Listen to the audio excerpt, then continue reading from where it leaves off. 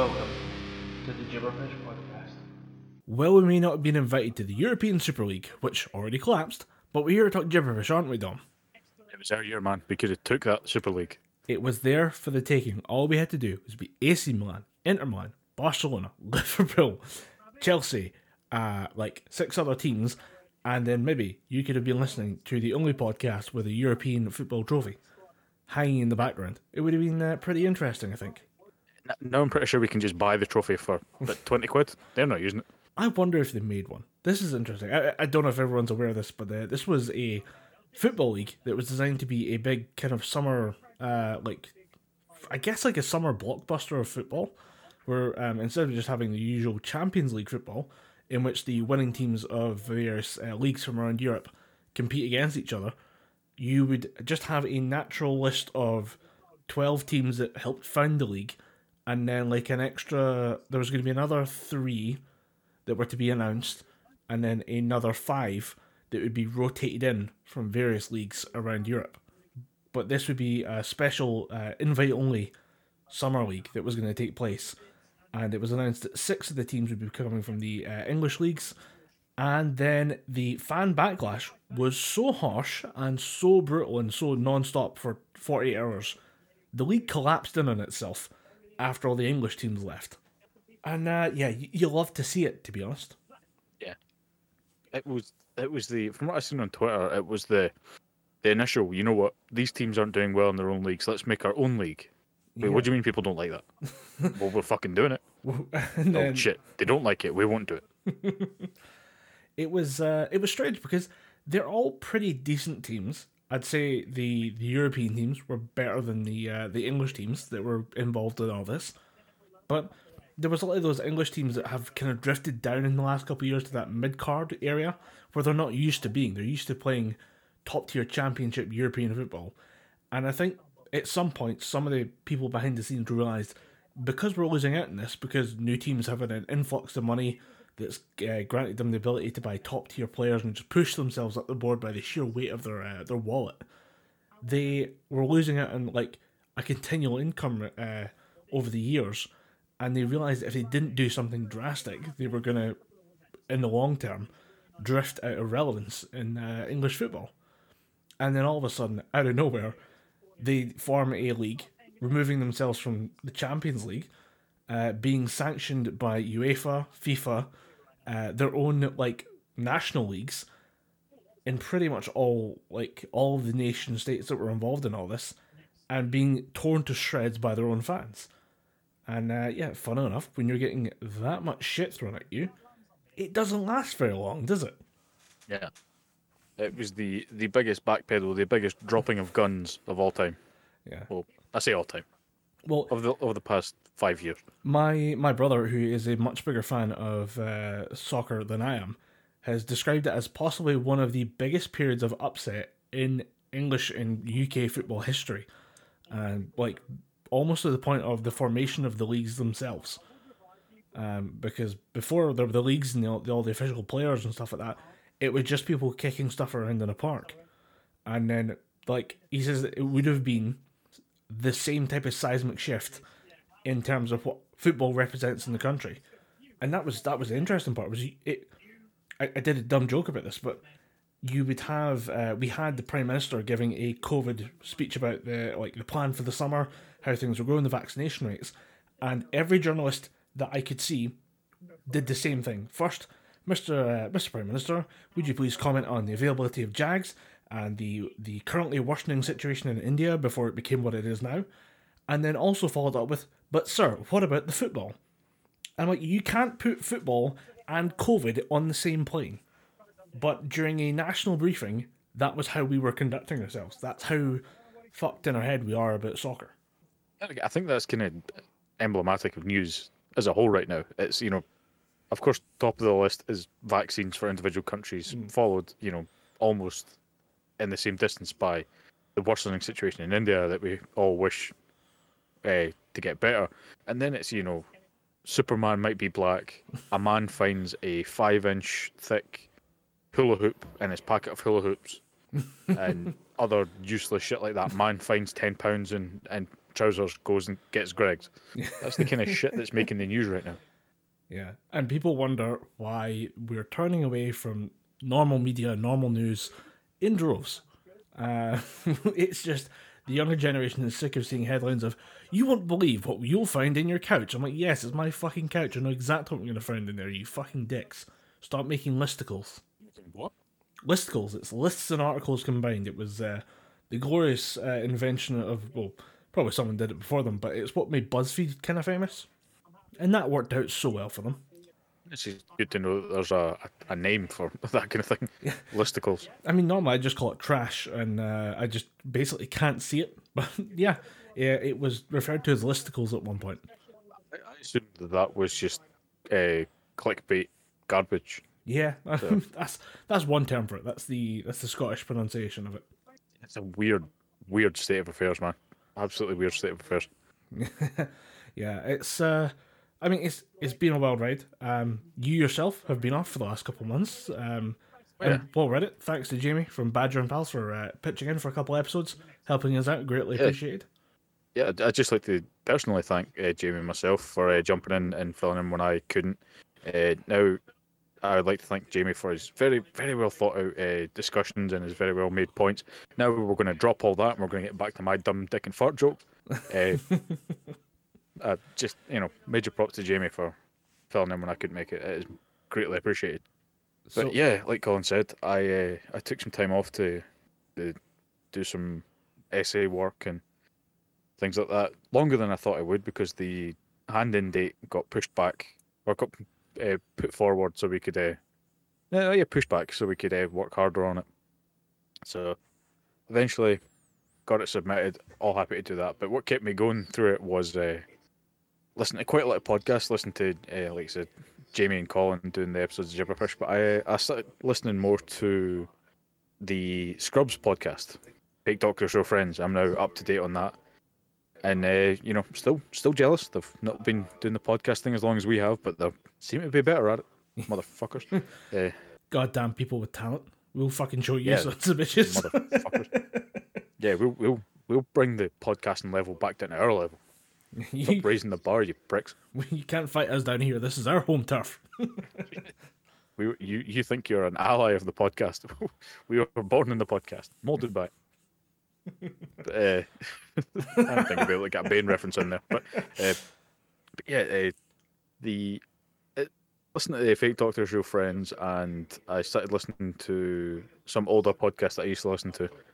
But there's been a lot more adverts for other podcasts that have been cropping up more, especially through a Fake Doctor Show Friends, because they, Zach Braff and Donald Faison, they do their podcast through a radio and podcast group called iHeartRadio. And they will give a fucking podcast to anybody. Fucking anybody. There'll be podcasts that you want to hear about or want to listen to. The guys like Russell Peters, the Indian-Canadian comedian, who, they had to print money for at one point because he was doing so well. It's him talking to people in his back garden. It's kind of a, no boundaries conversation type thing. That could be quite interesting to listen to. Actress Minnie Driver, she, does this thing where she asks 5 poignant questions to people in the famous media. There's true crime podcasts. There's a lot of things that you'd want to watch or want to listen to.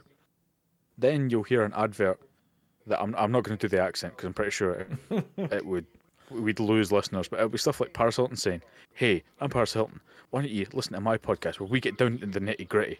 We talk about international news. First and foremost, international news. Paris Hilton finally lets us know what she thinks about fucking Brexit." I can't think of a worse combination than the phrase Paris Hilton news correspondent. I mean, if we were talking about the death of news before, can you imagine what she would do to it? Unless she's had in some weird, new, returning Redemption arc twist, she spent the last 10 years studying non-stop on everything. She's up to date on the Gaza Strip. She knows exactly the cultural influences influencing both sides of every debate. I can't see her being an interesting commentator to have on board. I mean, her catchphrase was just kind of yeah, that kind of vague, dismissive, holding a dog, looking at her phone and pretending to listen to you and saying, "Yeah, that sounds good. Yeah." you know, there's always a little. The way they do the addresses, they'll have some guy who comes in and goes, "Are you ready for the truth? Coming at you this summer is Ballbag, and Ballbagson talking about ball bags and Ball Bags the podcast." Then it'll be a phrase from the a clip from the podcast just going, "Hey guys, I jammed my ball bag in a door today. Let's talk about that." And it says, "Coming soon to iHeartRadio." I want to make sure, like, if we ever find ball bag, the proper ball bag podcast. I know you've chosen ball bag as a random example. If there was an actual ball bag podcast, I want to see them in a full studio with a massive 4K TV on the wall, and they stop and go through frame by frame of what's happening to a guy's ball bag as it gets stuck in the door. I'd watch that for hours. I'd absolutely tune in for that podcast. I think a lot of people would, to be fair. But yeah, there's shit like that. And then in the Paris Hilton one, it was, she says, like, join me as I talk to some of my friends about, international news, things that affect me, health and well-being.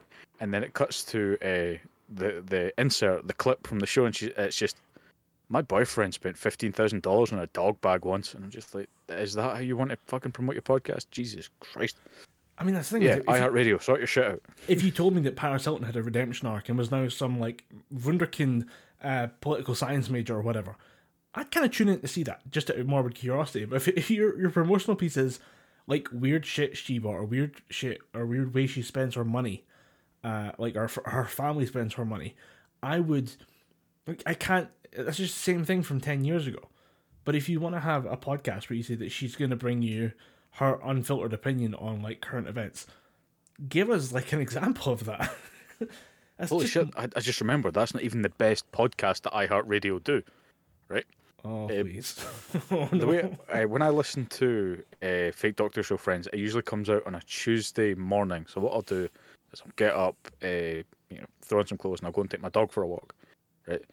I'll sit and listen to it for a bit there, and by the time I come back in, that's usually where they take a break in the show. And I'll start, making myself breakfast and stuff like that. So I'll be sitting making myself breakfast, and then the adverts will start showing up, and there's like usual crap that I don't care about, usual crap that I don't care about. Bill Clinton's podcast. What the fuck? Okay, right. Bill Clinton must have one of the world's best, like, Rolodexes. Like, he must be able to get in touch with some seriously interesting people to talk about. But at the same time, that's the thing. It catches you off guard because Bill Clinton has always had one of those fucking good speaking voices. So you're sitting listening, it's like, okay, Minnie Driver's got a podcast. Oh, look, Russell Peters is coming back. Bill Clinton. He's like, I'm Bill Clinton. Join me and my friends. The fuck? Bill Clinton, get away from that. Go to important things. What is the podcast called? What is the podcast called? I don't know. I can't remember. Oh, I'm sidetracked. I was really hoping that he'd named it the Bill Clinton Gentlemen's Club, because there's a South Park joke about him and Bill Cosby forming a gentleman's club. The podcast is called Why Am I Telling You This? Seriously? Oh. Yeah, the podcast is called... Because that was his catchphrase. One of the little intro pieces is a clip of him saying, "Now why am I telling you this?" in every single one of his speeches. Okay. Interesting market. I mean, again, like, he's one of those people that, like, he has charitable foundations. He's doing serious work. He's constantly trying to get his wife re-elected. I don't know if he has time for a podcast, but I guess he does. Yeah. How long do his episodes last? Because I might actually check that out. That might be quite funny. I don't know why, but the idea of Bill Clinton in a podcast is just hilarious to me. Some of the guests that he's had, the usual political heavyweights. Shonda Rhimes is in there.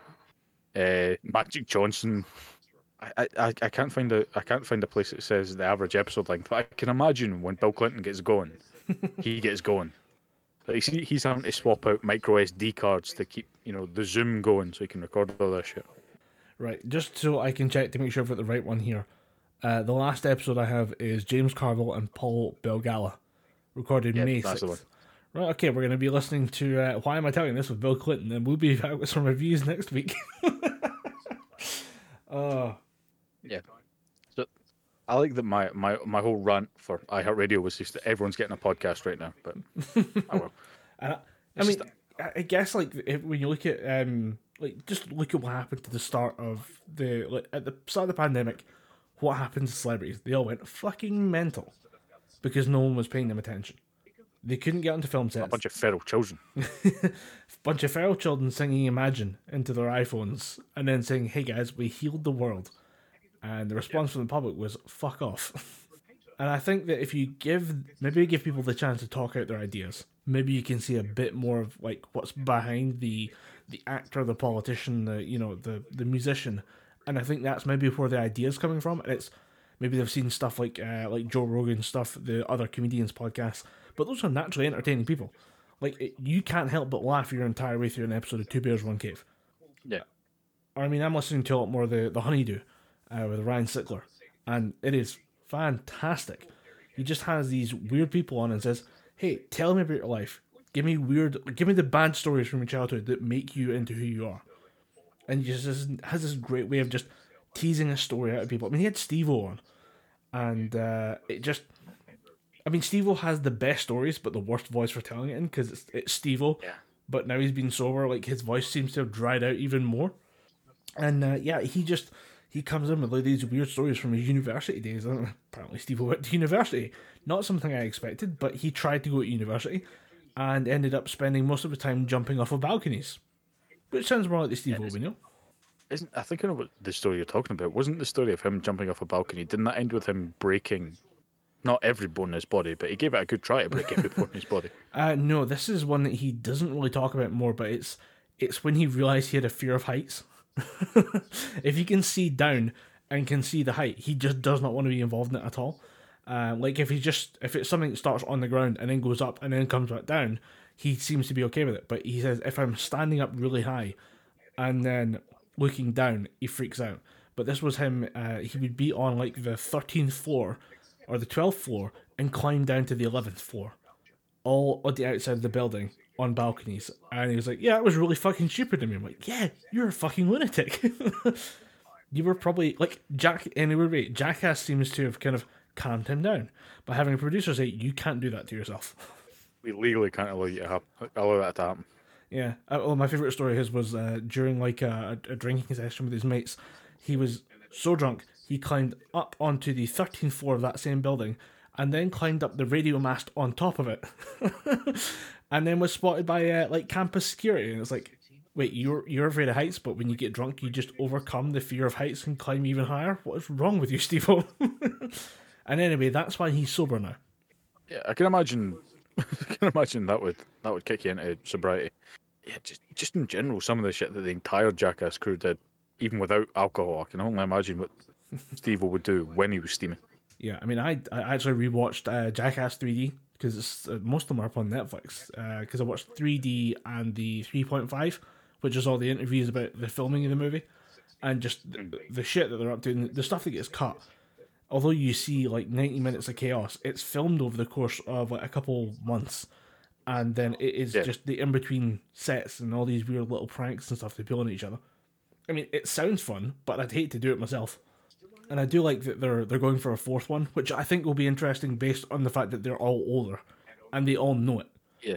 Because there's that hint of it. Like it's not really there that much in 3, but when they're doing interviews for 3.5, they're like, "Yeah, this that hurt more than I thought it was gonna." You can see them all getting a bit slower and a bit less risk taking, you know. Yeah. And I think with Jackass 4, the big elephant in the room, and that was Bam. But apparently that's all sorted now because he's been diagnosed as manic bipolar, and they're getting help for him that way.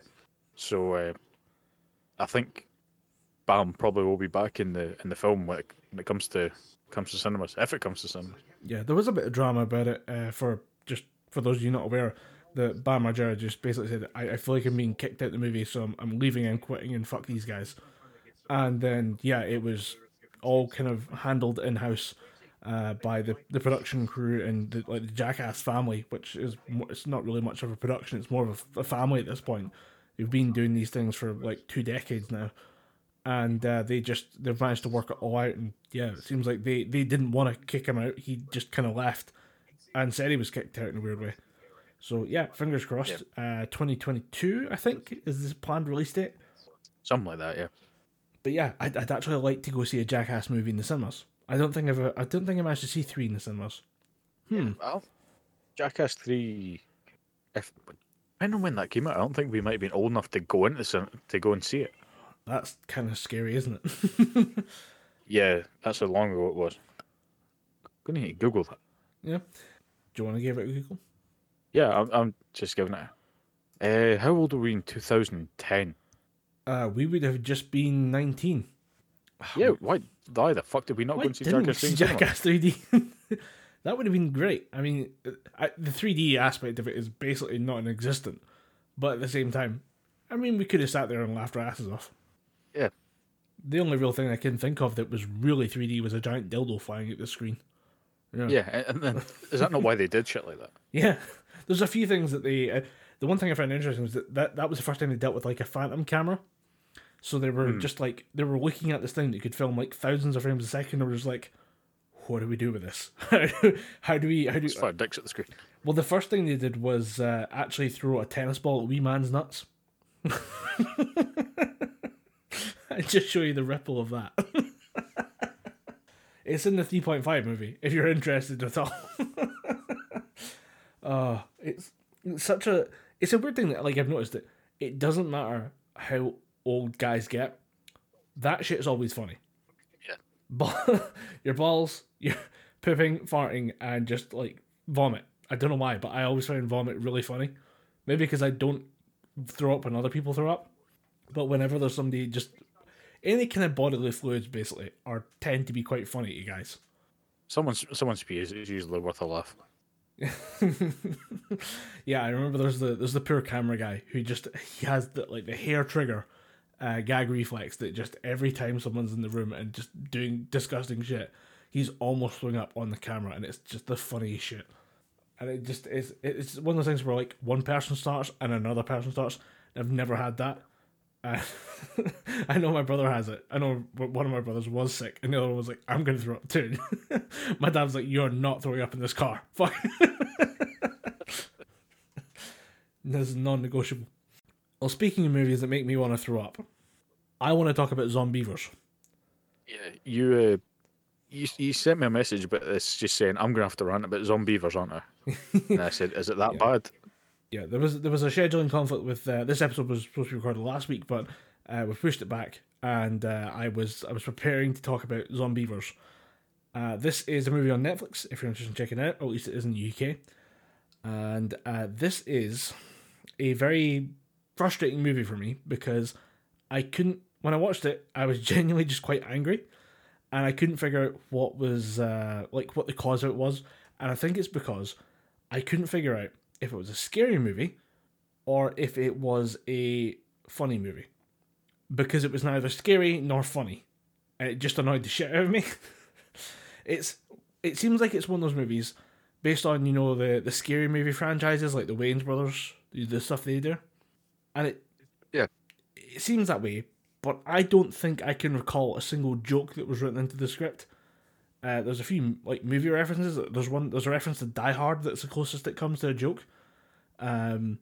You have also noticed a couple references to, I think it's The Birds by Alfred Hitchcock, just based on people boarding up windows, and a nice little dolly zoom shot in reference to Jaws. But I honestly can't figure out what the purpose of the movie is. So I mean, if you're going to watch this, I take no responsibility because, unlike other stuff we'll be talking about later on, I don't recommend this film.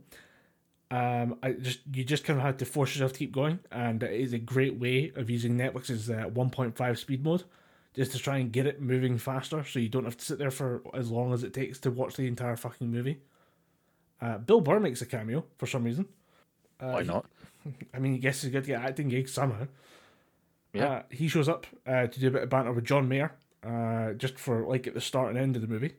And I mean, I think when I'm watching this movie, I'm just thinking of all the other better horror movies I've seen, rather than a zombie movie involving radioactive beavers. So it's kind of a weird mix of a zombie movie and a creature horror movie, and it doesn't quite do either one well enough that I enjoy it. And while I was watching it, I was just thinking of every other horror movie like this that I've seen, because it's the usual kind of cast of runaway, kind of slightly rebellious teenagers that are stuck in the middle of nowhere, forced to fight for survival against whatever it is, the monster du jour of the week. And I realized when I'm watching these movies, what pisses me off is that there is never a decision maker in the cast of characters. Does that make sense? There's never anyone who's just in charge. Yeah.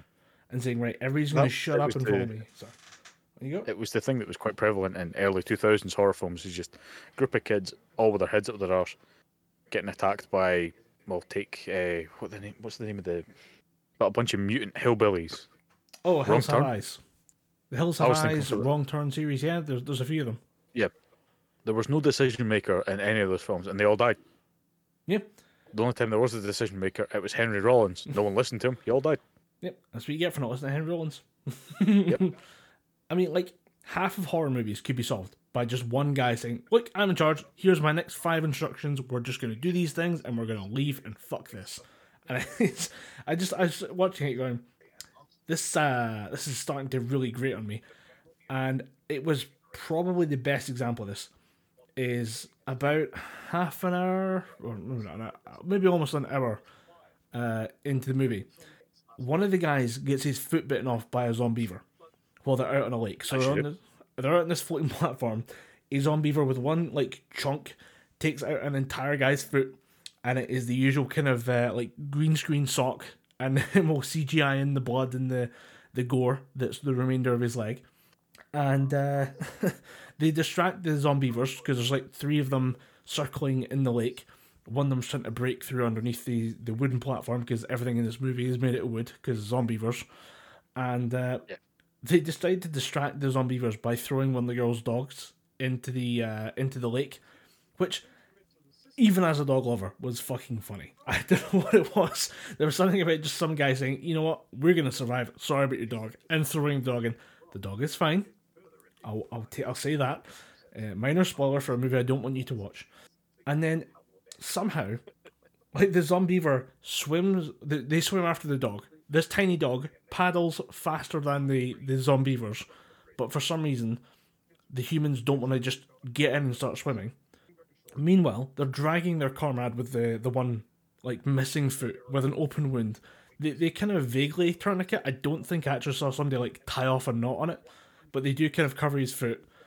They then jump into the lake, swim through pond water, and then run into the wood cabin and just sit there from like roughly about 3 or 4 in the afternoon to like it going dark, wondering what they're gonna do. I'm like, get him to the fucking hospital. You've been sitting there for 6 hours. Someone make a decision, and this movie solves itself. And I was so like annoyed by every character. I couldn't find one that I liked that wasn't just based on like, oh, it's that person from another thing. Like there's a guy from like CSI Miami shows up as a local redneck who's going to warn them all about being like a bunch of teenagers. And, oh, you can't do this. You know, there's decent people around here. You can't go around in your skimpy tops. It's like, bro, let the ladies out in their skimpy tops, please. This is the one thing saving this movie. But yeah, it's the one thing keeping people watching. Yeah. So I mean, you've got like just nobody in charge of these scenarios, and just characters running around being frustrated at each other because no one's solving the problem. Like, someone just step up. Like, even in movies where you have, say, like a sports, like just like there's normally like a quarterback or somebody in a football team in these American movies, and even he is just kind of like, I guess I'm going to play the big dumb jock, so I can't be in charge. It's like just one person who understands leadership. Please show up in a horror movie. I guarantee you it gets real interesting real fast. But I found on a website called realdrinkinggames.com, real is spelled REEL, if you're interested, that you have a drinking game for this movie. And to play the drinking game, we do have to drop a spoiler. Again, a spoiler for a movie I don't want you to watch. That if you are bitten by a zombiever, you become zombieverfied. And yes, I do mean that turns you into a zombie, but you also get giant beaver teeth, as well as a beaver tail and zombie powers, i.e. only headshots kill you. Yes, that is how stupid this fucking movie is, and actually, there's another twist that I won't spoil, just so you see how dumb this movie is. Oh, I'm not going to watch it. You can rest assured of that. I am not watching this film. Okay, so earlier on, they mentioned the fact that there's a bear in the woods. They make a zombiever as in a zombie beaver bear. And I called it from about a fucking hour out. I was like, that bear is going to be a zombie beaver by the end of this movie. And it shows up at the end, try to flip a car, and I'm like, I fucking knew it! I should have written it down. I should have just had my own drinking game. But yeah, from realdrinkinggames.com. Drink when someone dies or is zombie-verified. A beaver breaks through something. A sexual innuendo or joke. That, by the way, will be the majority of the start of the film. Like the first half an hour, you will be shit-canned. Nudity. There's a decent amount of that. Jump into the lake. Wireless signal or phone line is mentioned. Because they do actually do the thing of, oh, we're modern millennials. Oh, no, we don't have phone lines. What are we going to do? We're out in the countryside. We don't know what to do. Someone find a redneck with a gun. Someone is attacked by a zombie beaver. Or there is a gunshot. Finish the drink when a dog goes for a swim with the beavers, i.e. the thing I talked about earlier. Yep. And finish the drink when Jen finds out who the girl in the photo is. So basically there's a photo of Jen's boyfriend cheating on her with someone else. So it's one of those little typical melodramas that they also have to throw into these movies. And yeah, I would just say, like, try and find something that isn't like whiskey to drink to this movie, because you will be completely blackout drunk by like the first half hour, which might be the best way to watch the film, to be honest. With Coca-Cola or something like that, and you'll still be shit-faced within 10 minutes. It's sugar high all the way through. Yeah. And yeah, I mean, it's a weird movie because I'm struggling to think of a way they could have fixed it. I think it's so fundamentally fucked that I just can't figure out where it's from, or what it's trying to do, really. I think it's because it's maybe one of the first movies made by a guy who mostly did stand-up comedy filmings. Like, he would film people's like hour sets for Netflix and stuff. And I don't think he had a solid plan going in, or he was just handed a shit script and was like, I guess I'll try and make it work. But it's weird that they do, for the zombievers themselves, there are some cool shots, like when they're in a field and you just have a shot of all the reflective like parts of their eyes, like staring at the cast from out the dark, even though it's quite clearly like just hundreds of little dishes. Like, it's not CGI in a sense, like they've used a practical effect, but you can tell it's not like a decent looking eye. It's just a tiny mirror that they've just stuck in the ground. And there's a lot of times when it starts off with the beavers being like a puppet, which is funny. And then you have scenes where you have them doing the puppet with a bit of CGI, and there's a few scenes where the beavers are entirely CGI as well. And I'm like, just pick one, and you'll be fine. It doesn't matter which one, just pick one of those three options, and you'll be fine. I mean, I referenced the birds earlier on. Like, for just because we have animals like attacking through a partially boarded up door.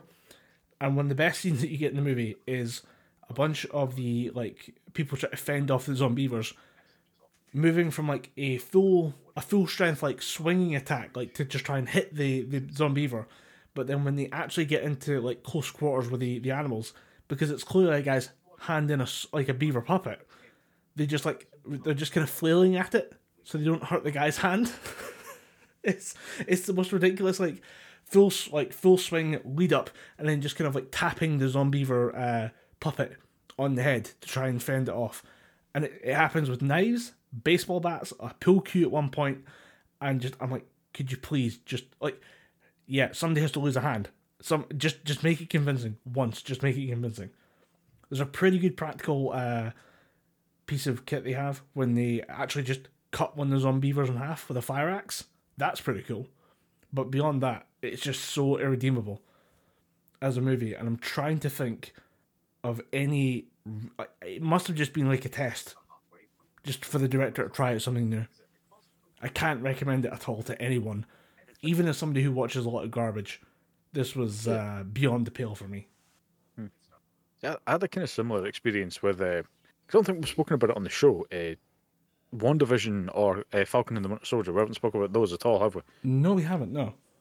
No. I can recommend WandaVision, but I'm not sure if I could recommend Falcon and the Winter Soldier. Interesting. There's a couple of good fight scenes, some really good story points in both, but it's just the villain in Falcon and the Winter Soldier, to me, was so boring. And we were meant to just kind of chalk a lot of what she does up to a MacGuffin in the show, Right. which in Falcon and the Winter Soldier is super soldier serum. The whole point of the character is called Carly Morgenthau, and she is the MCU representation of a comics character called the Flag Smasher. And the Flag Smasher was just your typical kind of, you support the American flag, I want to break America, that kind of shit. He was just a big mustache twirling villain back in the comics. But in the Falcon and the Winter Soldier, she is the leader of a group called the Flag Smashers, who are rebelling against basically the government's trying to re-establish themselves after the blip, or the blip, the disintegration, Thanos event, whatever the hell they call it, the giant salt and peppering. The great, everyone just becomes great salt dusting. and pepper. The great dusting. Because there was people that people disappeared 5 years ago during the event. Their homes, jobs, and things were repurposed by people that were still alive. Then those people came back, and they were treated kind of like second-class citizens. They were put into camps. They were told that they were going to get handouts from a group with just such a lovely name. I think they were called the Global Repatriation Agency. Right. And it was literally just all about helping people that came back after the blip. And so Morgenthau's whole thing is, governments have only fucked us over. We unite the world. We destroy the Global Repatriation Agency, and we put everyone back on equal footing as we were before the blip. We make the world better, that kind of thing. But what they expect you to just kind of brush off is the fact that she fights Bucky, a super soldier serum enhanced individual with not adamantium. I wish it was adamantium. Vibranium arm, and she fights off the new Captain America, John Walker, again soldier with combat experience, and Sam Wilson, soldier, combat experience, enhanced technology on his back. She fights off all three of them at one point, like it's nothing. Are we supposed to? That's what really ripped me out of it. Was there anything about her being special or enhanced in some No, way? she has the super soldier serum, and we're just meant to be like, oh, clearly that's what's giving her, that's what's allowing her to go toe to toe with, all these trained, enhanced individuals. Like Captain America had military training. That's what backed up his, he had combat skills, and that's what He was a fighter. He was a boxer in his spare soldier time. serum. Yeah. Yeah, but this, extremist chick who's running a, one world, one government, or one world, one people type organization, she's going, like, beating up Bucky like it's nothing. Bucky is probably the most skilled hand-to-hand combatant the most skilled hand-to-hand combatant that's alive in the MCU. It would have been, Natasha Romanoff, but we all know what happened to her in Endgame. Yeah. I mean, and then there's these, because there's more than one Flag Smasher that has the super soldier serum. I'm just going to start calling it the serum because there's too many S's. Right? I think there's about 10 of the Flag Smashers that all have been dosed with the serum, but it's a newer version of the serum based on Erskine from the original Captain America films formula. He made the first one, and that enhanced every aspect of the body. It gave Captain America, he went from the pencil tiny man that he was to, Chris Evans. But the new version of the formula is kind of a bit more refined. It doesn't give you the, massive body or anything. It just dials everything else up to 11, including it enhances any mental instabilities that you might have. So if you're, put out by the government, you're going to want to destroy the government when you've got the super soldier serum because it enhances all your traits. And then, in fact, I was going to say something else, but that's a spoiler. And as much as I wouldn't say I'd recommend it, I'd still, if people want to watch it, I'm not going to spoil it. But the more it goes on, the more you kind of think, this villain is very, very shit, and we're just meant to go along with certain things. It starts off with she wants to bring the world together, then she wants to kill everybody that opposes her, then she wants to kill Sam Wilson because he is the symbol of what she's fighting against, and no one opposes her. They're just going to go, yeah, sure. She's one person, a teenager at one point, as they make it very clear in the show. She's just a teenager. See, I mean, you could do that fight scene. They make her far too powerful. You could do that fight scene with like her going against those three guys, if you kind of lean into the comedy of it, like she's doing it, like she's fighting guys off, but she's accidentally like putting them through a wall or something, just because the serum jacked her up that far. But is she doing is it like a full martial arts like coordinated fight? Oh yeah, she's doing backflips. She's doing like spinning hurricane kicks. She's at one point, the only time she really kind of goes mental and loses control, there's a fight scene between her and Sam at the end where she's just wailing on Sam because Sam, before he becomes Falcon and joins the Avengers and he rejoins the military and shit like that, he was a grief counselor. He clearly sees that there's something quite not right with Carly, so he just goes, "No, I'm not going to fight her because that's just stupid. She's just with the serum. I'm not. It's going to be a losing battle, so I'm going to try and talk to her through it." And she's just wailing on him, going like, "Fight me, you scumbag!" And Sam's just kind of taking all the punches. But before that, she fights. You've seen the trailer and shit for Falcon and the Winter Soldier. I have, yes. Right. So you know who John Walker is, the new Captain America. Yes, and it's a very interesting scene I wanted to ask you about. But go on. Yeah, we can get to it. I assumed he was just actually, like, he wasn't quite at super soldier level yet. I'm assuming he was like Navy SEAL top tier special ops guy. They're like, you should be the face of Captain America now. He is the best of the best. There's a point they make in the first episode that he is basically Captain America, but without the serum. His tests were basically not quite as close to Captain America with the serum, but they were damn close to him. But way closer than a normal human should be. Way closer than a regular person's, yeah. And when using the shield, he just displayed a natural aptitude for it, so he was the natural candidate. And I think he was, I think he was Army or Marines or something like that. But yeah, he was the best of the best, as you say.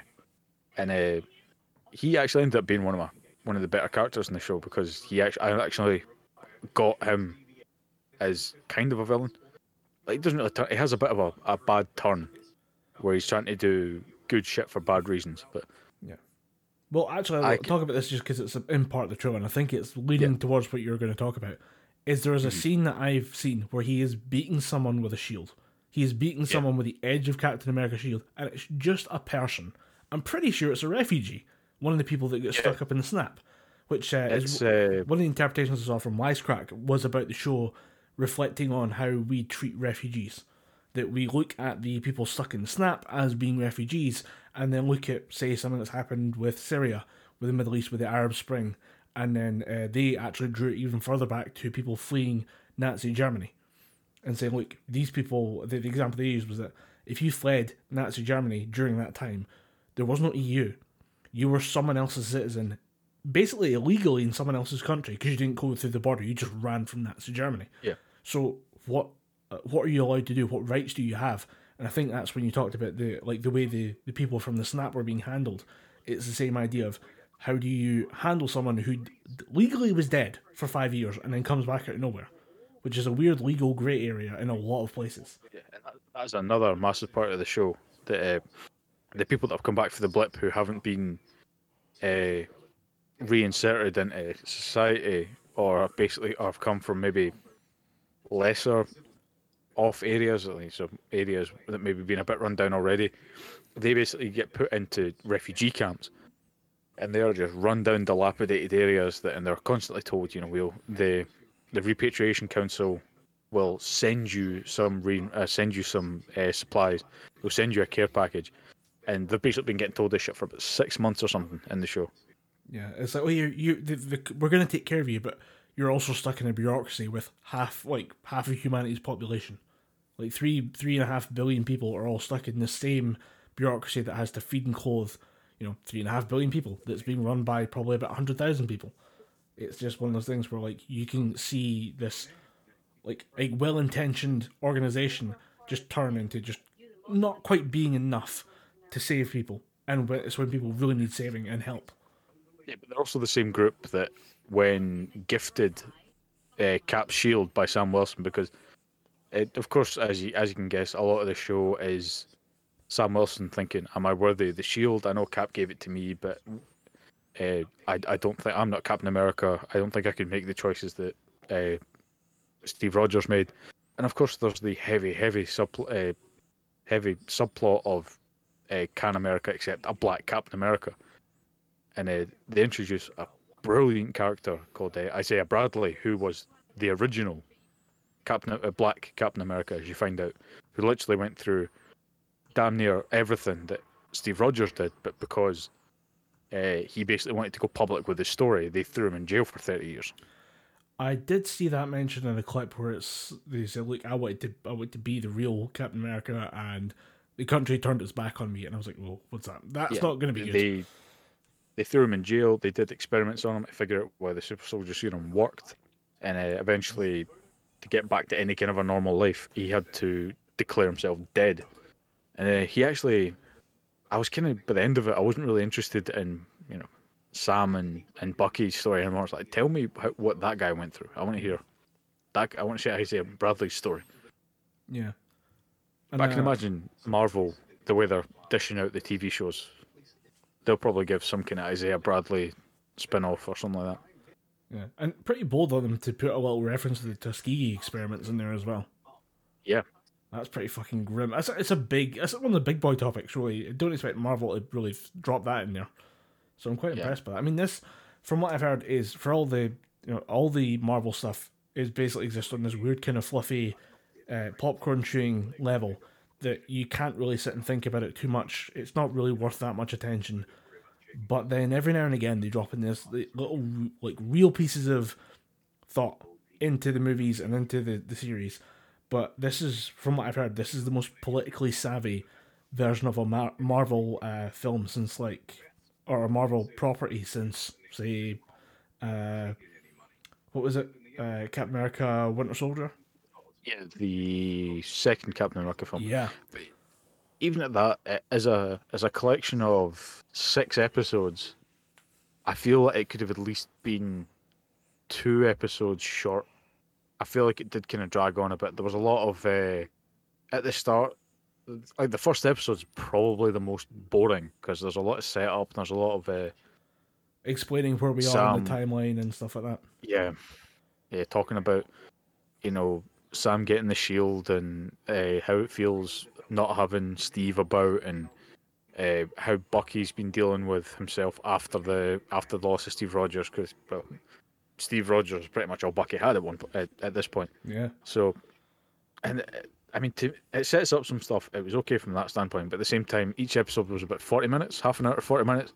There was a lot of just kind of sitting around and talking, which was not great in my opinion. And just the more it went on, I was like, this could have been shorter. You could have made at least one. You could have made one cohesive movie if you just cut out all the shit. Maybe given Morgenthau a bit more to work with than what she had, because she ended up coming across as, towards the end, she ended up coming across as this kind of like, we're doing this because I say it's right and you're going to follow me. And the Flag Smashers creed, their motto is one world, one people. And there's one point where she's trying to inspire the troops and she just keeps saying one world, one people, and kind of just moving the hands like, come on guys, say it back. And at that point I realised, you kind of suck.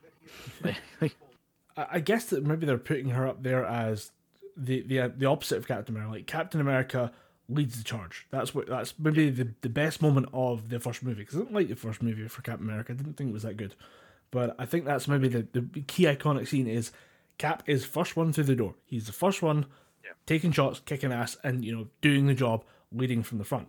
Whereas if you have someone who is not a person of action, they are just a talking point, they're like a figurehead in name only, they can't inspire the same loyalty that Cap does. And I think maybe they're trying to use that as a contrast to like what Sam is trying to be, living up to the memory of Steve Rogers. Yep. Oh shit, I didn't even talk about the best part of the show. The best part of the show is genuinely what they do with Baron Zemo. Because they take Baron Zemo. You've seen Civil War, right? Yes, but I'm a bit hazy. Can you fill me in? Baron Zemo is the Sokovian, like Machiavellian genius that instruments he kicks off the events that cause Cap and Iron Man to start warring. He basically puts everything in Civil War in motion. He activates Bucky and sets him loose on the. Is Baron Zemo embassy. the guy he was one of the parts of Hydra, but he's now living in the computer? No, that's Strucker. No, that's not Baron Strucker. No, the guy that you're talking about, he was Red Skull's toady in the first movie, and he basically gets digitized and becomes like the Hydra Jarvis essentially. No, Baron Zemo was basically, I think he was some kind of military expert in Sokovia, and then when, obviously the events that led up to the Sokovia Accords were being drafted, where the Ultron dropped Sokovia back down to Earth and killed damn near everybody in the population. Yeah. Baron Zemo realized that the Avengers can't really operate. There's no sense in having a one group with no jurisdiction and no restrictions, or no strict jurisdiction. They can go wherever they want. They have unlimited power. They can do whatever the hell they want and get away with it because somebody will be there to clean up the mess afterward. And he basically pits the Avengers against each other. Obviously, he gets caught by Captain America. I think he actually gets caught by Black Panther in Civil War. He gets put in prison. Then at the start of Falcon and the Winter Soldier, they kind of hit a roadblock in the investigation. They say, well, this has got something to do with Hydra. Who knows Hydra better than anybody? Baron Zemo. And they basically break Baron Zemo out of jail, then realise that Baron Zemo, being this kind of ultra smart villain, is about a quarter of his character. He's actually this ultra rich baron who basically bankrolls a certain part of the the journey for Sam and Bucky. And just some of the shit that he comes away with is pretty funny, and you can tell that he's working towards his own agenda, because at certain points in the show, there'll be Bucky, Sam, and Zemo will be going towards a certain point, and then Zemo will just fuck off, go and do his own thing, come back, and just go, I have shit to do. I have my evil plans to attend to, you have your good plans to attend to. We're just going to do this as we feel free, okay? I like that. I like the idea of them having to work with a bad guy in the name of pursuing a greater good. Because again, it really does play into that idea of Captain America really has to be the leader of the moral authority. Which is a good metaphor for America in general. Like you can't be the shady guy. You can't be the guy in the grey. You have to be the good guy if you're going to be, the leader. It was a good bit of character growth for Bucky as well, because he's the one who suggests working with a villain, and it was that villain that used his code words in Civil War to basically turn him into the Winter Soldier, cause him to go and kill a couple hundred people. So it was a nice little bit of character growth, like, even though. Oh wait, is he the guy that was in that weird plastic cell? Yeah, that's okay. Baron Zemo. He knows he's the one that says all the Russian shit at him and keeps asking for the mission report for, I think it's December 16th, 1991. Yeah, the night he killed Tony Stark's parents, yeah? Yeah, he uses that to pit Tony and Steve Rogers against each other. Oh, okay. So yeah, I do remember him now. Zemo gets his time to shine in Falcon and the Winter Soldier, whereas he didn't really get much except, I'm evil in Civil War. I mean, at a certain point, you just need the guy to be evil. And it is good that, maybe that's the benefit of doing this as a TV series as opposed to a movie. Like, it doesn't have to wrap up in 90 minutes or 120 minutes. You can just spend a bit of time with the character in down moments and see who they really are. Yeah, and I think that's what you've just said there, like, experience a character in every aspect of their personality. And that does come across better in a TV show over a movie, and that is very evident in WandaVision, because Wanda is probably one of the most troubled people in the MCU, and that definitely comes across in WandaVision, because how it starts and the little breadcrumbs that you need to follow to figure out what exactly is happening with Wanda, and how the fuck even Vision comes back, and who the hell their nosy neighbor Agnes is. It's just, it's good. I definitely recommend WandaVision over Falcon and the Winter Soldier. Well, I have access to a Disney Plus account, so I'll be watching both, and I'll probably put those on the next episode. Come back for a bit of a deeper dive. Yep. But for this episode, one thing that we looked at, or we both watched, was Amazon Studios' hero animated, I guess, short series, Invincible. And this is one that it came recommended by yourself. And one of the guys at work who was like, you need to see this because you like gory animation, so you'll enjoy this. And we're going to try and talk about this as much as we can, but we're going to preface this with, we will be spoiling episode 1, but we will not go any further with specific spoilers. We're going to talk generally about the series, and we're not going to go into too much detail, but for just a brief overview, we do kind of need to talk about episode 1 all the way through to explain stuff that's going on later in the show. Just if you're not interested in this, we'll just give you timestamps to skip ahead if you want to take your time and open up the app. We'll talk slower just to give you some more time, and we'll let you scroll down a little bit find the time codes that I've put down there in the episode description, and you can just skip ahead. Did Yep. you do it? Just skip over this. It's too late. We're going to spoil it. Yep. It's too late now. He fucks his grandma. There you go. There's the fake spoiler. And then we can get into the real spoilers of Amazon's 8-part series, 8 episodes of 40 minutes each, which I thought was an odd length of episode for an animation, for an animated series. I mean, yeah, 40 minutes for a live action series is fairly standard, but actually animating 40 minutes per episode seems like quite a stretch, but it worked quite well, I'd say, as a general kind of format for a show. Yeah, although I did like that before the final episode even aired, they said, "Oh, season 2 and 3 is coming," because there's just so many books that they can take from. Yeah, I mean, And I can imagine. I mean, everybody was talking about Invincible as the first few episodes dropped, so I can imagine they're quite keen to keep that going. yeah, so Amazon basically drip fed this one episode a week, and yeah, as you said, there's plenty of back catalogue to go into. The show is based on it's Robert Kirkland, the guy who wrote the Walking Dead series. So he had another series going on roughly the same time called Invincible, which is a take on the superhero genre. Now, I'm going to call this an alternative take on superheroes, because obviously it's not quite as polished and clean as the Marvel, which I would say is kind of the standard of superhero storytelling these days. And when we reviewed The Boys, which by the way is also on Amazon, which I find it interesting that they have to do all the alternative takes. Like, they couldn't just do a normal superhero thing, they have to do the alternative takes. I think they must be pissed at that. Like, they don't get to just have an easy superhero thing, they have to write it like 3 layers deep. But I mean, it makes good television. I mean, we said that you could watch The Boys as someone who loved superheroes and someone who wants to see them kind of dragged through the mud a bit. I can't say this about Invincible. I think Invincible, with the main character being Mark, who's like the son of basically the son of Superman, he has a really optimistic view of heroes, and I don't think the show is that. It doesn't do that much to really betray that. I mean, you get some pretty impressive fight scenes and very gory and very messy fight scenes, but up until like the later episodes, you won't see anything that isn't just kind of stock and trade like superhero genre stuff. Yeah, I'll agree with you on that one. It would be if you're watching The Boys because you're tired of the superhero, or you've got superhero fatigue, and you're done with superheroes, and you want to see them portrayed in more of a cynical, parodical light, because The Boys is a superhero parody for the most part. It's taken from the view of someone who hates superheroes. It's taken from the view of someone who wants to blow up and kill and murder superheroes.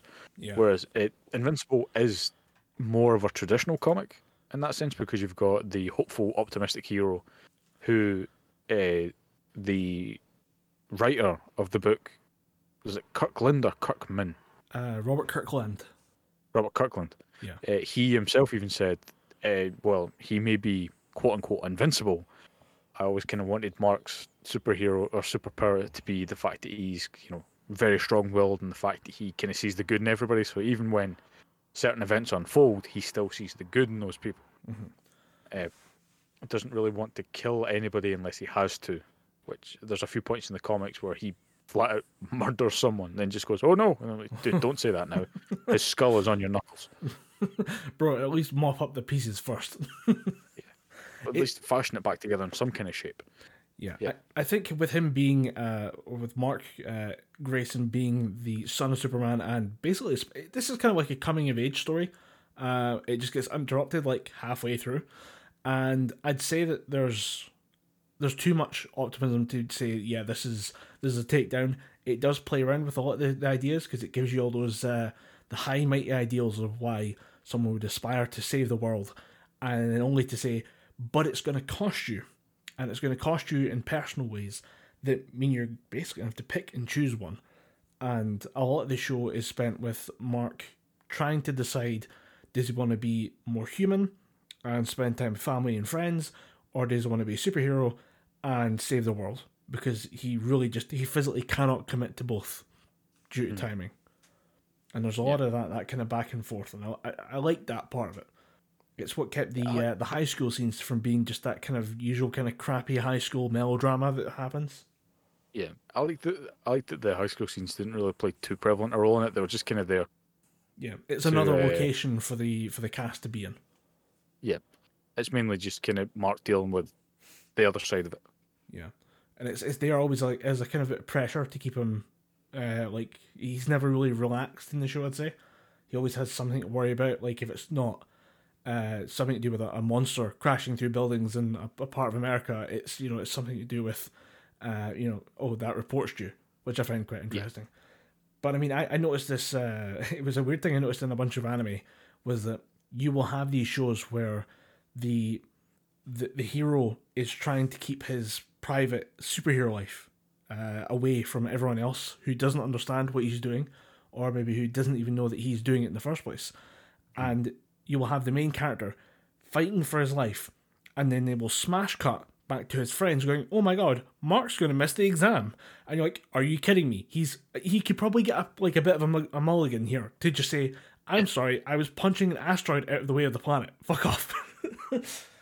And it's I'd say this did a very good job in avoiding that weird cliche that I've noticed in a bunch of like different properties where you just have a complete disconnect between the main character's story of learning to be a hero, and then you have like his other friends, and I think they did that very well in keeping the two groups separate for a long while, and then revealing that they've always kind of known, like everyone around him is not a fucking moron, so they've been aware of the fact that he is or he's living a double life, and it's not hard for them to put the two together and just accept who he is towards the end. Biggest, I mean, for me, the biggest example of that was how the fuck does no one know that Nolan Grayson is Omni-Man?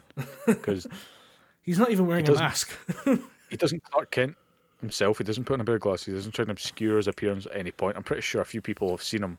The mailman has seen him fly out of his house. How the hell does no one look at Omni-Man and think, "Hey, that kind of looks like Nolan Grayson, that guy that writes all those tourism books"?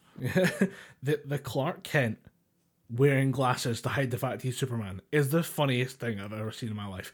It is every time I think about it, it gets me laughing. It is just so unreal. There's some convoluted reason as to why that works. And it's all to do with the fact that, Superman, I mean, in the original comics, the Golden Age, Silver Age books, he literally crushed his spine to make him 2 inches shorter. But in the new books, they just he wears oversized clothes so it doesn't see his muscles, and he kind of hunches.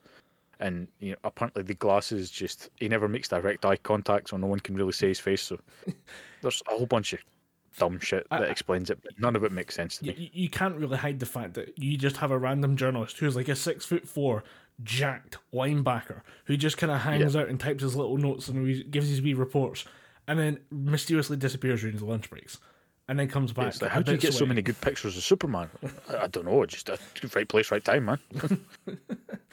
At least Peter Parker had to struggle to pretend to not be Spider-Man. Like he can hide that a little bit. But Superman is... Yeah, because he hides his face. But can you imagine being Superman just going, the office manager just going, "Hey, can I get another keyboard?" "What, Kent? Why the fuck do you need another keyboard?"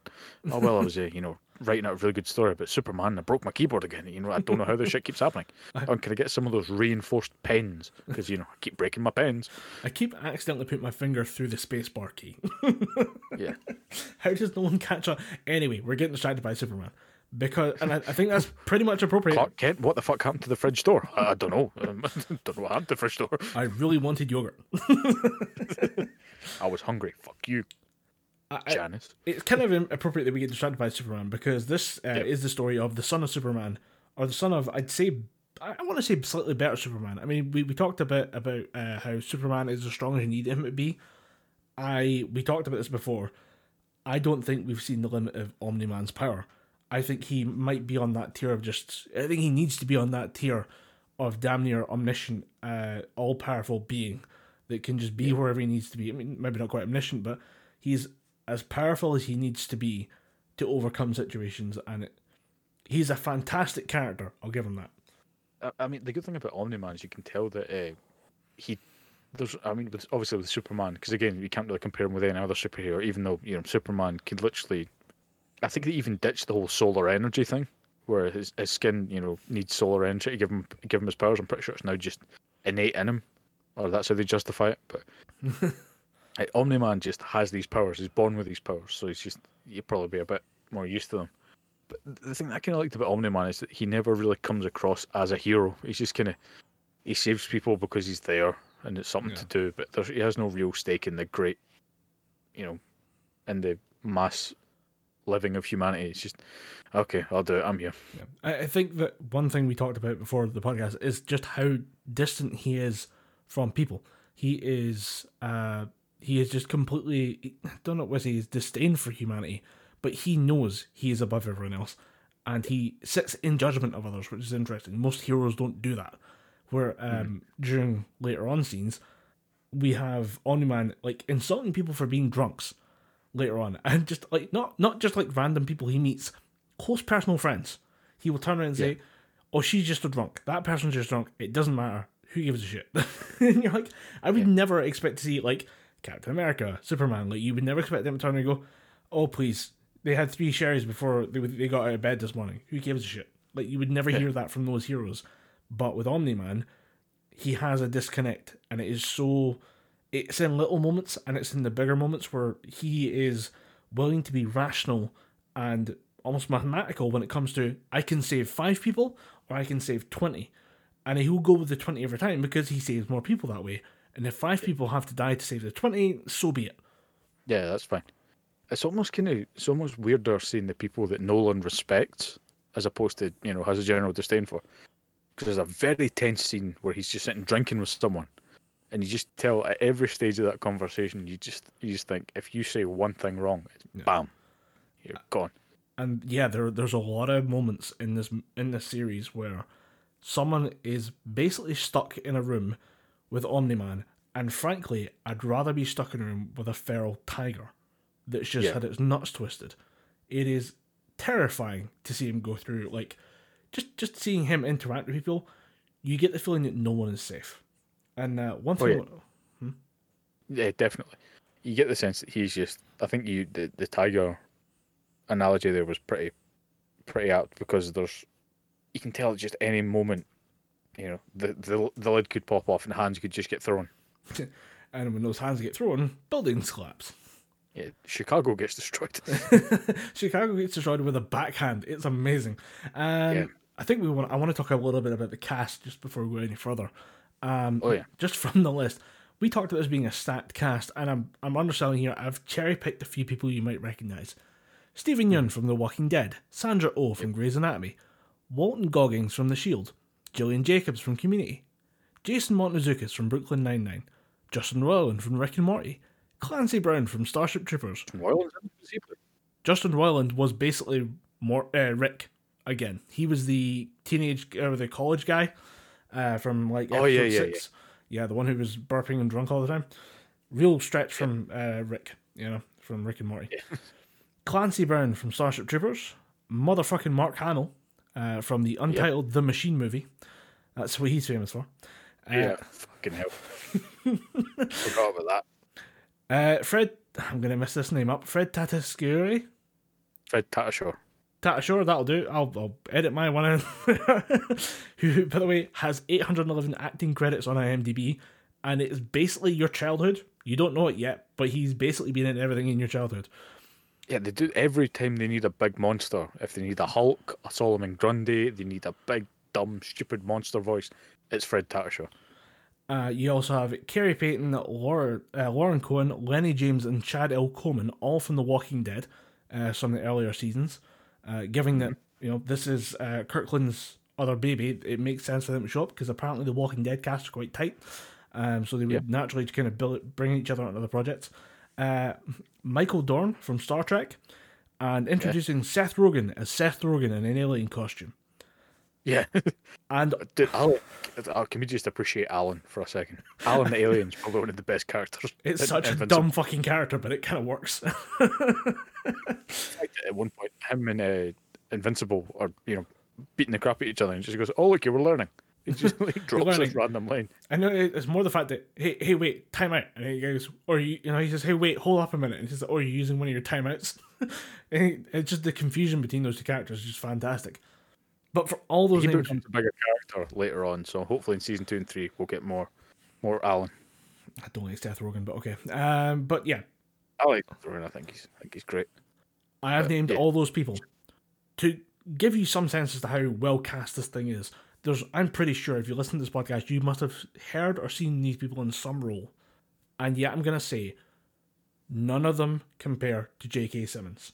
There's a lot of talent in this show. But J.K. Simmons is carrying the entire fucking thing. He is so fucking amazing as Omni-Man. As both Omni-Man and Mr. Grayson. He is just being these two characters at the same time.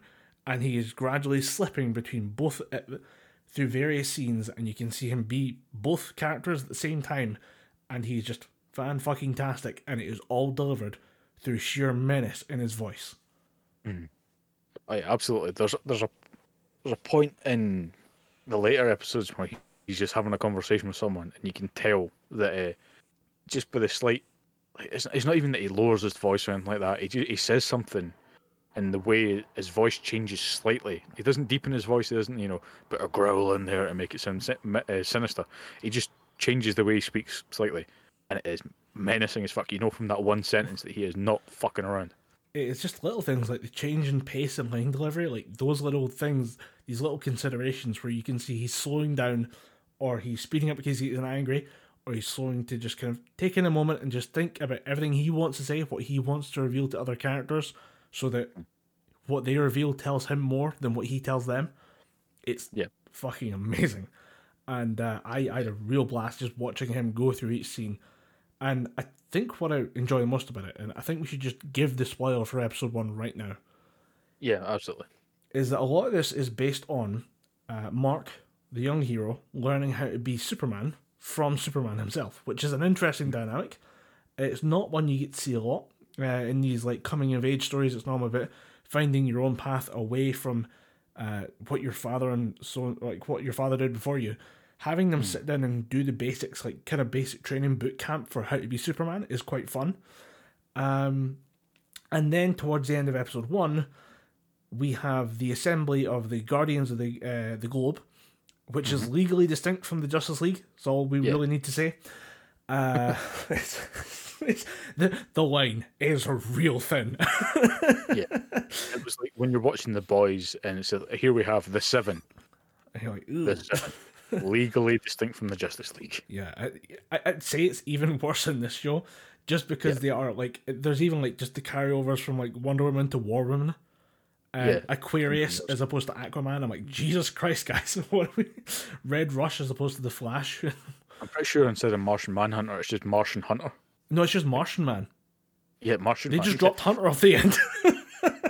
And there's instead of Batman, you have Darkwing. Like, Darkwing is the most impressive as far as like an actual. I suppose the Immortal might be. I don't know if the Immortal has an analogy in DC, but technically, I mean, there's a character like the Immortal in DC, but he's a villain. So I always kind of took it as this is their Shazam, I suppose, but without the powers. Actually not far off it, although the costume is a bit more close to like Black Adam. But yeah, I see where you're going for with that one. But like, as this is the Global Guardians or whatever, the Guardians of the Globe, and don't mistake them for anything else, please. How did Robert Kirkland get that past legal? Seriously, I'm impressed. I'm almost impressed. I think he wrote The Walking Dead, and The Walking Dead was such a success that he just kind of slid it in there, and they were just, yeah, sure. The boys already did it, we're fine. Everybody cool? Everybody cool? Okay, we're cool. And the cool thing about the Immortal is the fact that he's Abraham Lincoln. Okay. I remember like there being the flashbacks for him in later scenes, and they explained that he was like a Crusader knight and stuff like that. But I must have like blinked and missed the Abraham Lincoln shout out. Yeah, there's a point where he's sitting watching, like Abraham Lincoln died. He's sitting watching watching a play, and the guy appears behind him with a gun. It does explain the button chops. I'll be honest. Yeah, but the Guardians of the Globe are all summoned together, and they're all trying to figure out what they're being summoned for, who summoned them there, because they assume it's each other. And then out of nowhere, Omni-Man appears and murders them.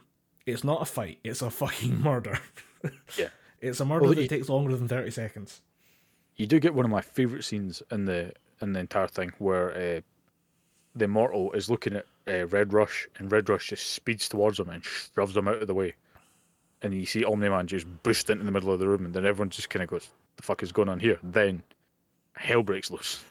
Yeah, and you get to see a very gruesome, not quite grey, but is a very kind of measured approach to how does Superman kill the Justice League. I mean, Omni-Man killed the Guardians of the Globe in as quick a time as possible using just raw strength. No laser powers, no nothing, no fancy tricks. How does he put his fist through the Green Ghost's skull? You know, how does that work out? How does he make that happen? And it is a feast, and it's going to catch you off guard. If you've not watched the show already, you really should have. But if you were not prepared for it, if you did not see it coming, you haven't had it spoiled for you by now, it's probably going to catch you off guard quite a bit. I found it very, very savage, and I liked it. It was great, but I was not prepared for how intense it was going to be. And it does a good job of setting the tone for a bunch of the fights that come up later on. Because as much as most of these superhero things seem to be quite one-sided affairs, when it comes to how do superhumans trade blows, this show does a fantastic job of showing just the raw carnage that takes place when you have people capable of like smashing buildings, hitting each other. Yeah, because there's a cool part where Red Rush is fighting Omni-Man, and you just see him, like, the first couple of hits don't even do anything. He just starts going faster and faster, hitting him in the chest, and obviously like, blood starts showing up. Then you just see Red Rush's hands getting mangled, because he's basically just trying to fight a brick wall at this point. I caught that as well, that the hands, I was like, hey, the hands aren't bending, the hands aren't bending the right, oh fuck, they're not bending the right way, oh no. Oh buddy, put those hands down. What was the other one as well? Because there was a few, I really liked him punching through Green Ghost. Like him just waiting for her to phase into reality and then just saying, okay, punch time. I thought that was quite effective. The fact that he knew just how to beat every single one of them as well. That was the... Yeah, decapitating Immortal was a nice one. Does he not just... I think he just crushes Aquarius' skull. Yeah, and he ragdolls Darkwing, because obviously Darkwing is the Batman allegory, he doesn't have any power. But it's the bit with Martian Hunter or Martian Man, whatever it is. Yeah. He just sees the little brain orb thing floating about him as he's, constricting him, and just rips that out. Yeah. It's a very primal scene. Like, there's nothing... You expect there to be, like, big like moves or, like, set up techniques and all that, and it just comes down to Superman wants you to die, and he's going to do it using just his fists. Yeah. And, you'll see a lot more of that level of angry Superman in the future, and we're gonna leave the discussion of like details of specific stuff after like this episode, just because we want you to see this again and just enjoy it for what it is, because I think a lot of the show comes down to the mystery of the main question that's being asked by the Guardians of the Globe as they're being murdered. It's just them saying, why are you doing this? Yeah. And it's a key question, I think, is to what is going on. What is making Omni-Man do this, and how do people deal with the fact that Superman has just wiped the floor with the people who were supposed to be his friends? Yeah, and that is because they naturally go to he's being controlled by something. We need to stop him. Then there's the realization that he's not stopping. How do we how do we keep ourselves alive? And then they kind of get the one up on him for a little bit. Then the gloves for Omni-Man slip off, and he just goes hell-bent for leather on them. Yeah, and I'd say a lot of this is actually figuring out what actually happened that day, because there isn't any footage of what happened from the Guardians of the Globe, or from them. There's no understanding. It just, all of a sudden, one day, people find out the Guardians of the Globe have basically been wiped out, and the only survivor is a very battered and bruised Superman. And the show continues on from there with different characters investigating what happened, different characters hiding from what happened, and other people just trying to pretend it didn't happen, which I thought was interesting. And how does Earth... I don't know if you got this sense from Invincible, but did you get the sense that Cecil knew from the get-go, just didn't want to face it, or didn't know how to? I think he might have suspected it. Yeah. Cecil, by the way, is the head of basically kind of the government organization that handles and manages superheroes, and he plays a very key role. That's Walton Goggins' character, who is fantastic in this, by the way. You start off initially quite distrusting of him because he is a government official in a superhero franchise, and then all of a sudden you realize that he maybe wasn't the good guy all along, but he was doing his best, and you kind of give him a little kind of nod of respect for that towards the end. And I find him very interesting as a character because it's very rare. I mean, we talk about like monster movies and how much it must suck to be the bureaucrat filling the paperwork to explain why a building was destroyed by Godzilla. And I think we both enjoyed that about Shin Godzilla, where you do have people stuck in the system trying to fight impossible odds. And I feel like Cecil is that character in the show. And he's very interesting. And I think he may have suspected it, but didn't want to say it out loud for the first couple episodes. That Omni-Man is the one responsible for the death of the Guardians of the Globe. Because we see it, but no other characters in the show do.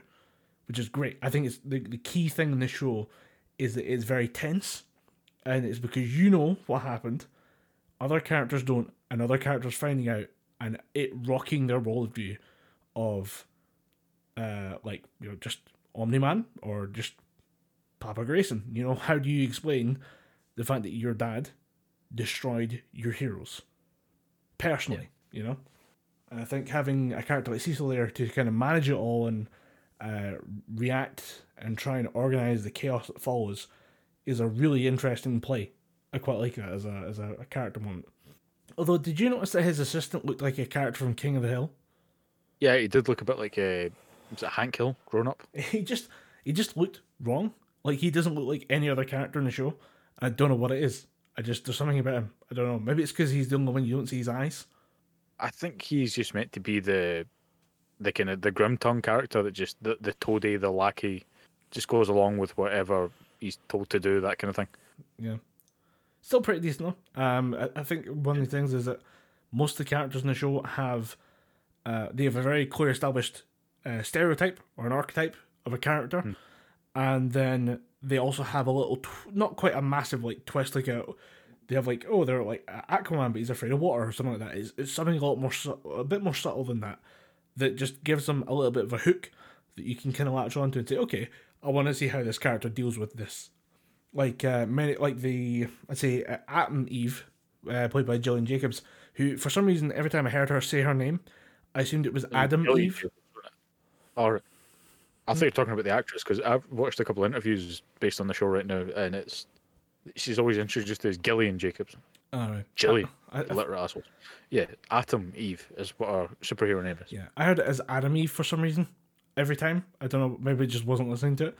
But yeah, Atom Eve comes from a not quite a bad family, but in a way they kind of love her in the wrong way, and that they want to overprotect her because the father is terrified of losing his daughter in, understandable circumstances, given that she's she's a superhero that's out fighting alien invasions. There's a good chance a stray bullet catches her and then your daughter isn't coming home.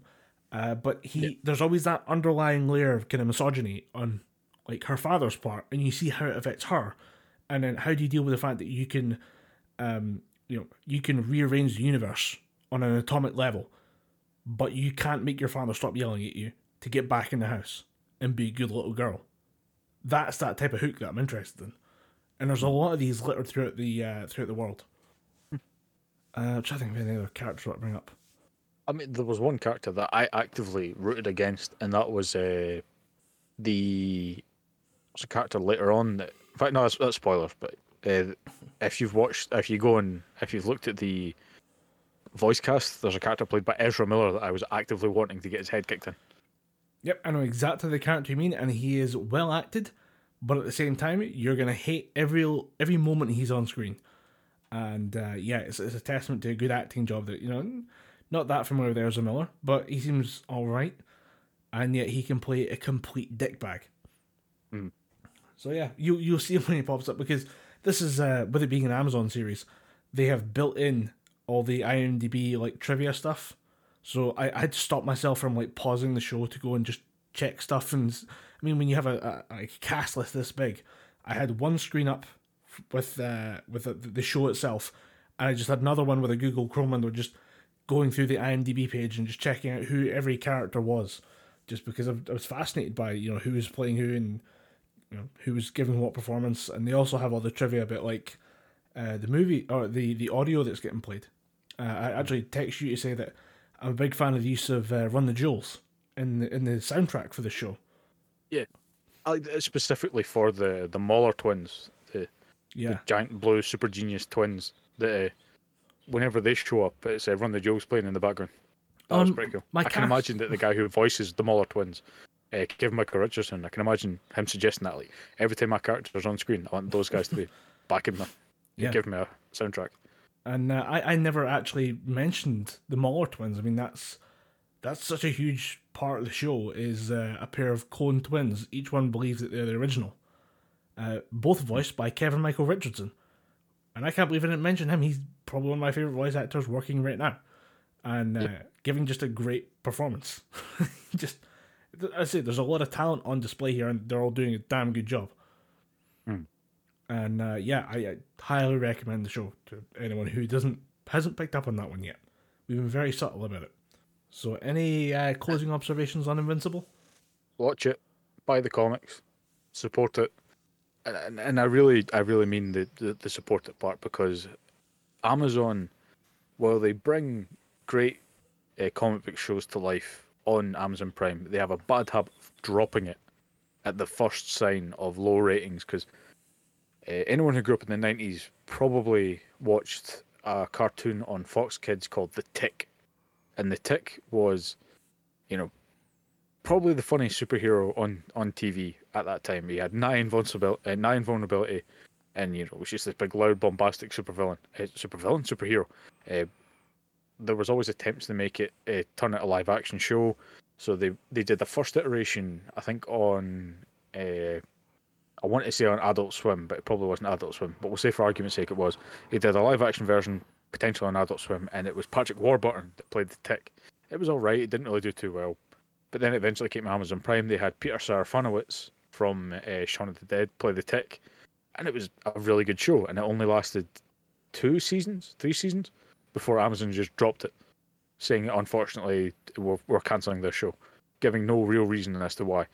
So that has got me terrified for future seasons of Invincible, because we're guaranteed seasons 2 and 3, but there's 144 issues of Invincible. The good thing is it's a complete run. Yeah. They've finished the Invincible story. It ends surprisingly happy ending for a comic, which is rare to see nowadays. But do you know roughly how far... There's a lot of source material.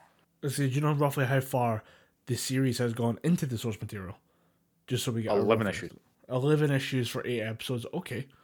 That's 130 episodes. Maybe not even 11 issues. I think we might have gone 8 issues. Oh, okay. That is a bit worrying. I mean, they're obviously padding stuff out, and there's a lot of stuff to like establish and get going in the first couple of episodes, but that's not a great conversion rate, I'm not going to lie. I'm hoping we get as far as we possibly can with this, because it's an enjoyable world. The animation's good. Later on, fight scenes are just absolutely fucking mental. But yeah, I mean, I'm interested in characters in the show. That's kind of impressive, given that, we all are pretty much done with superheroes, allegedly. To have a new set come in and then just, okay, you have my attention, please go on. I'm impressed by that. So, yeah, I'm hoping that we get a bit more of this. Hopefully, seasons 2 and 3 do a lot of, make a lot of headway. Yeah. Well, there's 117 issues, as I'm finding out just now. But I think, I want to say that the big finishing scene happens maybe 11 or 12 issues in. So, at least there are 10 issues through the source material. But they have moved things around. They've brought certain things forward and changed it up a little bit, but I think relatively they are sticking quite close to the source material. That's good. So, for today's showstopper, I have a tale. We've gone from tales of intrigue and complicated plots to just disgusting decadence, I guess. So originally is from Business Insider, and it is a basically translation of a story from the Jakarta Globe, and basically it was about the fact that a teenager in Bali, or Bali, I guess however you want to pronounce it, was caught in a field one morning having sex with a cow. Now, obviously, that is a complete fucking shit show and a bit of a mess, and not what anyone expected to find first thing on a Friday morning. However, this was followed up by probably the weirdest solution to that, because, you know, in most places, the solution is throw that guy in a fucking jail and let the criminals sort him out. The circumstances in Bali, however, is a bit different, because this man, named, and I'm going to get this wrong, Negura Alit, who was 18 at the time, unemployed youth from the area of Ye Mbang in Jimbrana, was caught basically standing naked behind a cow. This was seen as not only just horrific criminal activity, but was also seen as bringing in evil demons into the town, which, you know, understandable. Clearly no sane person would do this, so someone that may have invoked the devil to make this happen. He basically said that, yes, he did commit the act, but he believed the cow was a beautiful young woman who'd wooed him with flattering compliments, which is an interesting take on why you fucked a cow. So, in response to this, the town decided that they had to cleanse the village of the unholy act and forced the man to marry the animal in a wedding ceremony. His mother, during this wedding ceremony, collapsed because her son is marrying a fucking cow. And then, as part of the ritual, to finish cleansing the evil spirits out of the village, they then drowned the cow. I don't know which part of the ceremony I find weirder, the fact you're marrying the cow or then just throwing it into the river to drown it. And I was like, this is just unreal. And then it comes up at the end. They also then had a ritualistic drowning of the man, so they kind of rebaptized him, I guess, to help cleanse the evil spirits out of his body. I'm like, this whole thing is just terrifying for me. I can't... I was left stunned just to think that one day you wake up and you're like, gonna bang that cow. And all of a sudden you're married to the cow, then you're forced to watch it be drowned to cleanse the evil spirits before you yourself are then dunked underwater in a ritualistic drowning. But they obviously don't say that. They say that he was then recovered. So I'm guessing it's kind of like that bit in Game of Thrones where they have the ritual of the drowned, where they hold you under the water until you pass out, then you bring you back. But yeah, that story popped up a couple of weeks ago, and I'm like, this is the showstopper. This is the showstopper that I will throw on there at the end of the episode, because I am just stunned at that. It is impressive. It is an impressive level of what the fuck. That's fucking hell. It's a curious culture. I'm not gonna lie, it's the marriage part that's catching me off guard. I want to know why the marriage makes it better. Okay, the man had sex with the cow. We're going to drown the cow. No, wait. First, we have to marry the man to the cow. Otherwise, it doesn't work. Teach him a lesson. We're going to teach him a lesson. they let him like take the cow out to like dinner and stuff like that to really form a bond beyond the just horrific sex act. They just fucking drown the cow. Make him watch. Yeah, that is why we call it a showstopper, ladies and gentlemen. If you're left in that stunned same position I am right now. If you want to reach out to the podcast, you can do so on Twitter at Gibber. That to someone's real wife. This is the sign of a good showstopper, when you're just stuck there thinking, you just can't help yourself. You just have to be like, but I have another question. I mean, I get the feeling at some point we could go back far enough and we could find someone being convicted of like adultery or something like that. And the response is, I guess we just fucking drown them. Just teach my lesson. We'll show you. Jeez. Well, if you have any idea of who we should drown next, you can reach out to the podcast at Gibberpish on Twitter, or you can email us at gibberpishpodcast@gmail.com. You can reach out to me at AaronLordMad, or you can reach out to Dom at Dom Anderson 25. I think there's an underscore in there somewhere, but you'll find it on... I think so. Dom _Anderson 25. There we go. In the meantime, I've been Colin Graham. I've been Dom Anderson. And we've been talking Gibberpish.